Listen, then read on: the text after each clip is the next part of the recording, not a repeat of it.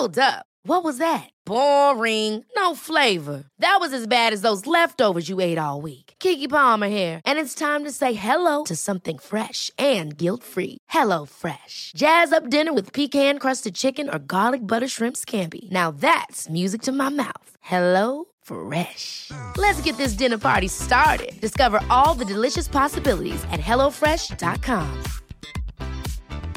I'm Sandra, and I'm just the professional your small business was looking for. But you didn't hire me because you didn't use LinkedIn Jobs. LinkedIn has professionals you can't find anywhere else, including those who aren't actively looking for a new job, but might be open to the perfect role, like me. In a given month, over 70% of LinkedIn users don't visit other leading job sites. So if you're not looking on LinkedIn, you'll miss out on great candidates like Sandra. Start hiring professionals like a professional. Post your free job on linkedin.com/achieve today.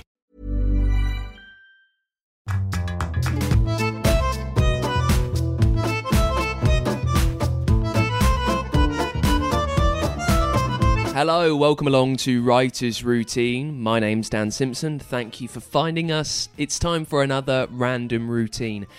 This week, it's from almost exactly 2 years ago. I mean, as I edit, 2 years to the very day since we released this one, back in 2019. Before we knew what would happen, Louise Candlish came on the show.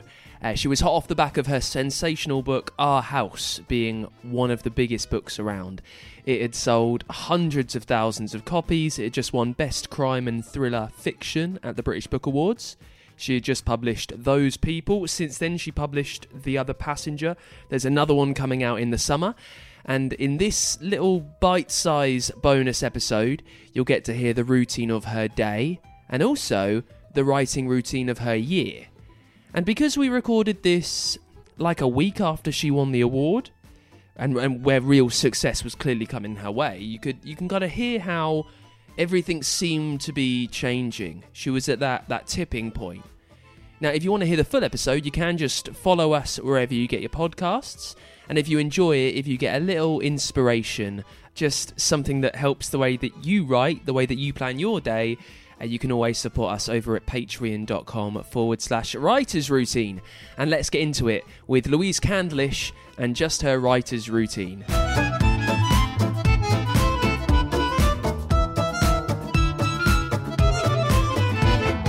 Last couple of years it's changed a little bit as my daughter's got a bit older. I used to always do the school run, and then I used to walk the dog, and then I would start at 10 o'clock. So 10 a.m. was my start time. But recently our dog died, unfortunately, and my daughter doesn't need me chauffeuring her anymore. And so I'm probably on the sofa ready to work at about 8:30. So I'll get up and I'll have, had breakfast with the family and, had a couple of coffees. I probably have checked my email while I'm, pre 8 o'clock to see if there's anything that, that I need to do before I start working. By working, I mean writing, but of course, there's huge numbers of other tasks involved, as you know. So probably about 8:30, I'll start writing, and then I'll try and be disciplined, and I'll try and do 1,000 words a day. And that's when I'm writing a first draft. So all of this is to do with a first draft, when you can be quite, you can impose a structure on it. And then I'll break probably for lunch, and I might watch something on the laptop, or I might go for a walk, then do a few more hours, and then my daughter will come home from school and I'll catch up with her. And then if I'm really close to a deadline, I'll then do an evening shift as well. So you try to get through about 1,000 words a day. Is that the lower limit? Will you, on a particularly bad day perhaps, where they're just not coming, will you really push on with it and just get 1,000 words done? Or are you quite flexible in being able to leave yourself and think, well, the ideas aren't coming, maybe I'll just rest it for the day? I'm flexible. So the way I say 1,000 words a day, but I actually set out a work plan for myself at the beginning of a book, and it's a weekly word count, because I know what I'm like. I know I will have a day when I'm really in the mood and I'm enjoying writing the scene, and I might do 2,000 words. And then I might have a day when there's masses of distractions. I've got lots of, other things to do, like, taking the car in an MOT, or something to do with my personal life, and I'll know I won't be able to get a full day's work in. So I tend to have a weekly goal for myself. And I'm really flexible about it. I have a rule that you don't beat yourself up, you don't get anxious about it. If you have a bad week, then you make it up the next week. I mean, ultimately, you have this one deadline, and so long as you meet it, no one needs to know what you did. No one needs to know, whether you did it all in the last 2 weeks, like someone cramming for an exam, or whether actually you had it all nailed in the first month. But you mentioned earlier on how one of the things that you need to tell your story is, almost silence. You need concentration. You need to lock yourself away with just your story. Is there anything else that you require to be able to get the words down? A final little quirk, an eccentricity, something, a coffee at a certain time every day. You need to be using a specific word processor. Anything that just helps you get your ideas down? I think I it's very prosaic, but I do need to feel like I've got an empty slate. So I do have to check all of my email and social media and feel like I've kind of done a bit of that before I start. Otherwise, I feel like that's sort of, niggling, and I've got to keep checking, because the great distraction for us all now is, the notifications and the constant, you could be on social media all day not doing anything else. And so I like to feel like I've got a clean slate before I start. So sitting down and writing isn't the first thing I do. And then the coffees, it's not really a ritualistic thing at all, but I will need constant coffee or I won't, my brain doesn't work. I mean, I'm definitely addicted.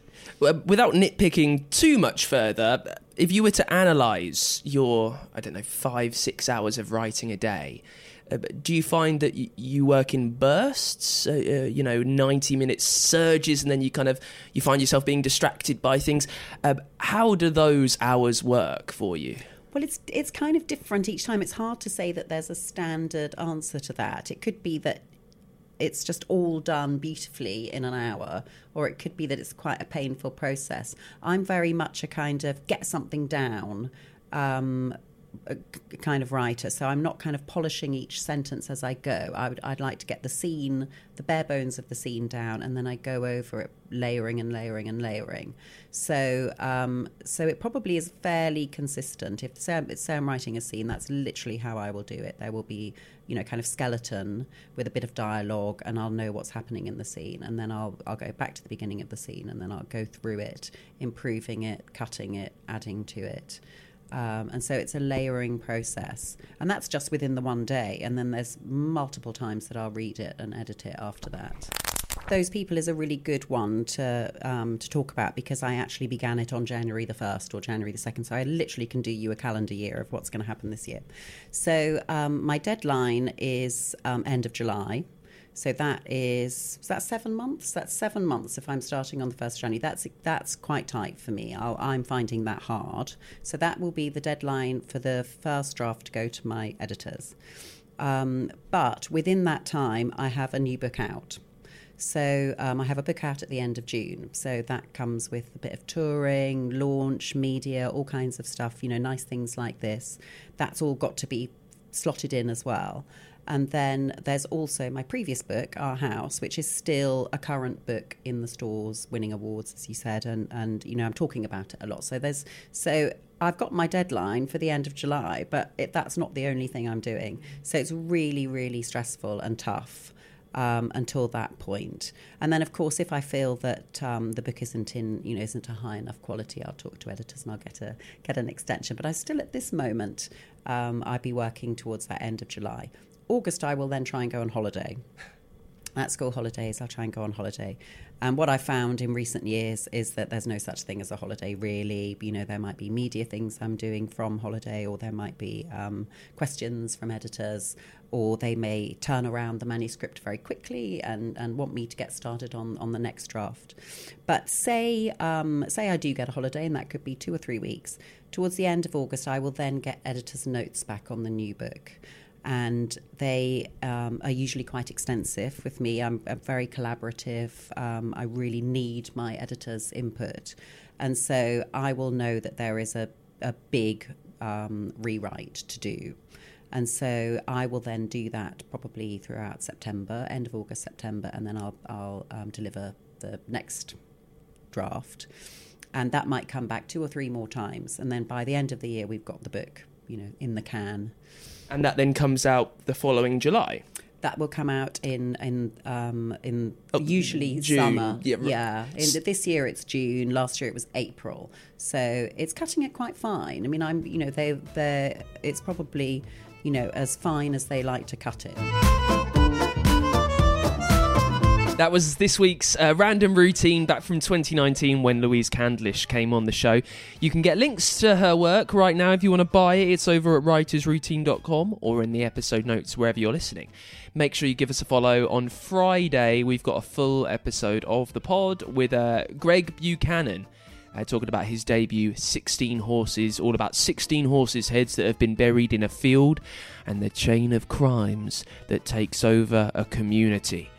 That's with Greg this Friday on the show, so make sure you follow us wherever you're listening to your podcasts. In the meantime, you can always support us over at patreon.com/writersroutine. Get in touch, writersroutine.com, and give us a follow at writerspod on Twitter.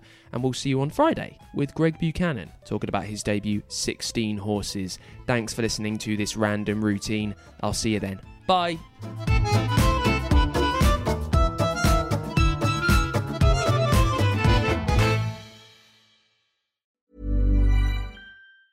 Step onto the legendary clay courts of Roland Garros, where the world's best players battle it out at the French Open for a chance to win a Grand Slam title. Tennis Channel Plus is your place to watch. Stream every court from your phone or smart TV live in HD. See the action unfold as legends fight for glory and new rivalries emerge. Daily live coverage begins Monday, May 20th, with match replays on demand so you never miss a moment. From the first serve to the final point, Roland Garros promises unforgettable moments and new chapters in tennis history.